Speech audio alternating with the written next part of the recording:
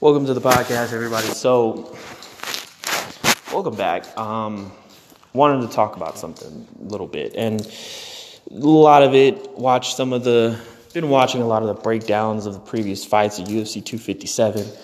But one of the things I wanted to capitalize on, one of the things I wanted to talk about was, the thing about the McGregor fight. There was a lot of things. Once again, there's this fundamental factor that people seem to overlook is that, like I said in the previous, there's a difference between 145-pound Poirier versus 155-pound Poirier. And, Conor tried tactics that probably would have worked against an immature, compromised Dustin Poirier. Not going to work against a mature, uncompromised Dustin Poirier in this one, which is something that people seem to overlook. But one of the things that I keep hearing with everyone is that people keep saying that his stance has changed. He's more in a boxing stance. Now, Luke Thomas did an interesting breakdown on this. He did an interesting breakdown, and he pointed out that Conor changed his fighting style. He changed his fighting stance years ago, which I totally agree with.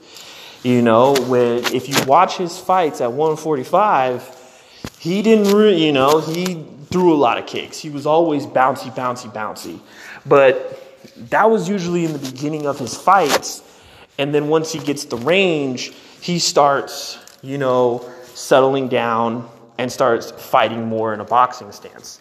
He starts throwing his hands, which is what he likes to do. He likes to throw his hands. When he fought, when he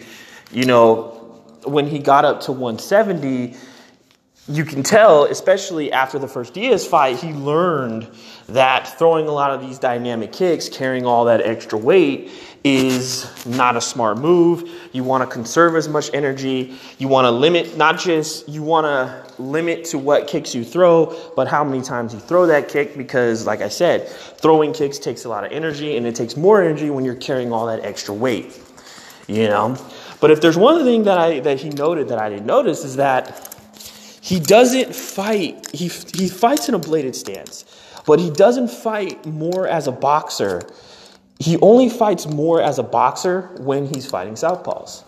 When he's fighting orthodox, he fights very loose, very playful. He likes to do the touch. I tag you, you can't tag me type shit, which makes a lot of sense. You've watched his fights with Eddie Alvarez and Jose Aldo. They're orthodox fighters. They're orthodox fighters. The thing is, it's pretty clear that he has, it's clear that he has a particular way of fighting certain stances. When he's fighting orthodox, he likes to, do the bouncy karate type style. But when he fights southpaws, he tries to fight more as a boxer. It was pretty clear in that.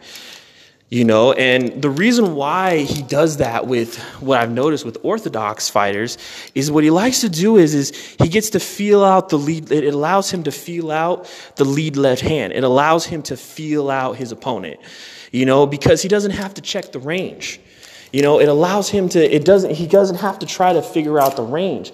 It may not figure it out, but it helps him feel out the range better because he doesn't have to try to cover so much distance.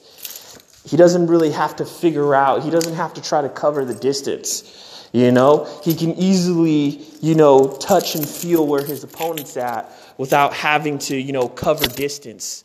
Without having to cover distance or that much. With southpaw, he has to cover distance. He has to figure out a way to cover the distance, which is why when he fights southpaws, it's different versus when he fights orthodox fighters.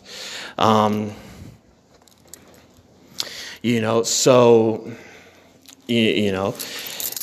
thing, it was pretty, and it's pretty clear, but he tried various tactics. Now, the one thing I wanted to point out is with the low kicks. To me, Joseph Valtellini did the perfect breakdown of it. Second to that would be Luke Thomas. But the thing is with the low kicks is, there's multiple ways of dealing with them. Conor tried 3 different types. He tried pressure, he tried taking the kick, and checking the kick. The reason why he tried this, because if you watch his first fight with Dustin Poirier, that's what worked. Taking the kick and pressuring Dustin Poirier worked. But like I said, Dustin Poirier is a more mature fighter, and he has a lot more power at 155. So that strategy isn't going to work on a 155-pound Poirier, which he tried. And then he tried checking the kick, but he didn't do well with that either because of the fact that, fighting in that bladed stance, you can't really turn your leg all the way, especially when checking a calf kick. His opponent is still going to be able to wrap his shin around the meat. So, that was another thing to point out. But this whole idea that his style has changed, he's more of a boxer, he doesn't do his playful bounce up and down. That's been done. That's not a new discovery.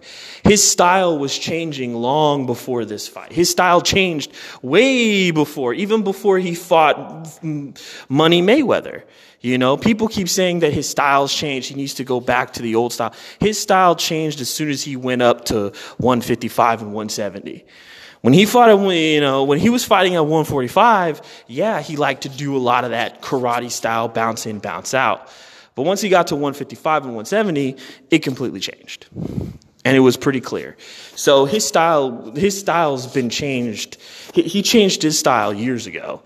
It's just people are so enamored and surprised that Dustin Poirier won that the reality is they're looking for whatever cheap excuse to try to at least not necessarily discredit Poirier, but lessen his victory.